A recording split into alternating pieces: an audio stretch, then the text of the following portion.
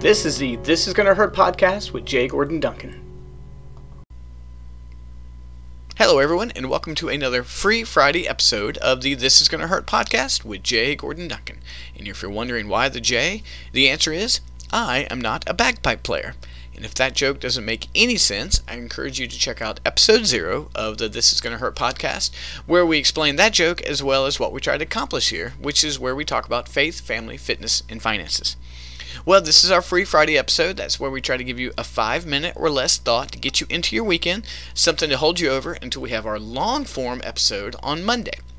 Well, I've been thinking about this for a few days now. Some of you who follow me on Facebook, Twitter, and places like that know that I was vandalized this past weekend.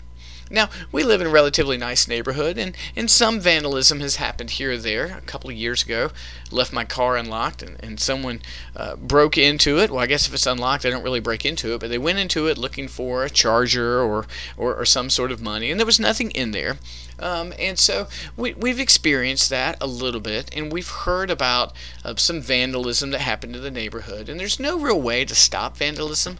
It doesn't really matter how nice your neighborhood is. You can't really stop a kid from just wanting to go out and do something. But Sunday morning, we experienced a power outage because there was a wreck on our street and someone took out a power line. So a little bit of a different morning. And so we were wrestling with that, making sure everything was set, making sure we were good. And I headed out to church because I also wanted to make sure that power was set at the YMCA where Evident Grace Fellowship meets. And so I go out to my Honda, which has had a tough go of it. If you've listened to our episodes, you know about my wreck in the summer. But I go out to my Honda, and I throw my book bag in the back seat. And when I close the door, I hear this really odd sound. And what had happened is someone shot the back window of my Honda with a high-powered BB gun. And so the back window had been spiderwebbed, and when I closed that door, some of it caved in.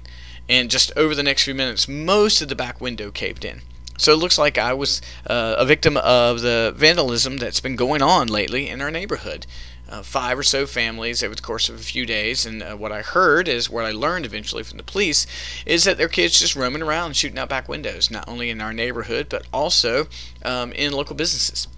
So fortunately it wasn't raining. I had a few moments before church. I called the police, and they come out. They look at the window and they take a police report, and the police officer is encouraging me. He says, "Listen, sir, please know we're probably not going to catch these folks. This isn't CSI. We can't do forensics on a BB gun. We don't even have the BB, but we're going to do our best to catch these folks." And I said, "You know what, officer? You have a hard job. Thank you so much for your hard work. I just thought the right thing to do was to call the police and file a police report." And he said, "Definitely." So, the last few nights, we haven't had any vandalism, and we've squeezed 2 cars into what's technically a 2-car garage, but not really. And eventually today, I got the rear view window fixed. Wouldn't plan on spending that $200+, but thankful nonetheless that we were able to get it fixed. And so I reflect, and I'm not immediately too angry. I mean, obviously, this is silly. I know that when I was a kid, that I destroyed a mailbox or 2.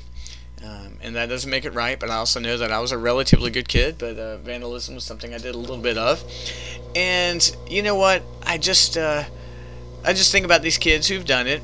More than likely, the statistics say that it's probably males, men, according to some stats.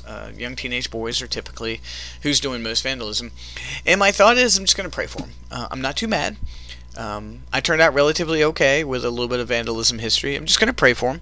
I do pray that one of 2 things happens. They quickly reform away from this, or they get caught before they do something worse that steps things up from a little misdemeanor like this to something that's a felony.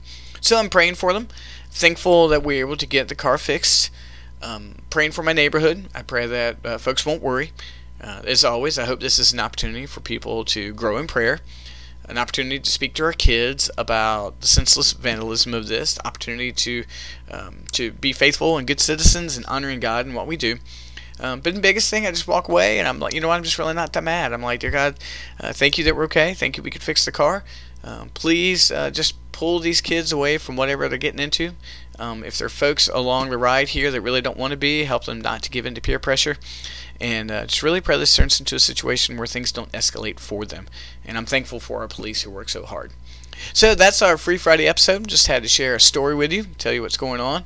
praying for these kids and praying that things don't get a little worse. If vandalism happens to you, it is an injustice. It shouldn't happen. It's just random violence and sometimes even targeted violence. But it is wrong. And we just got to pray for the hearts of the folks who are doing it. And in any way, if there's a way we can be a part of a community group or a community watch or anything, we will. But all in all, I'm thankful we're safe. And I pray it doesn't escalate in any way. So just sharing this few-minute story with you, hoping that you don't become a victim of these kind of things. The biggest response we can do is let's be active in our communities. Let's love our kids well. Let's train them well. And let's pray for those folks who are out doing it. So, hey, listen, don't let this get you down. We're heading into the Christmas weekend. I pray that you guys are doing well.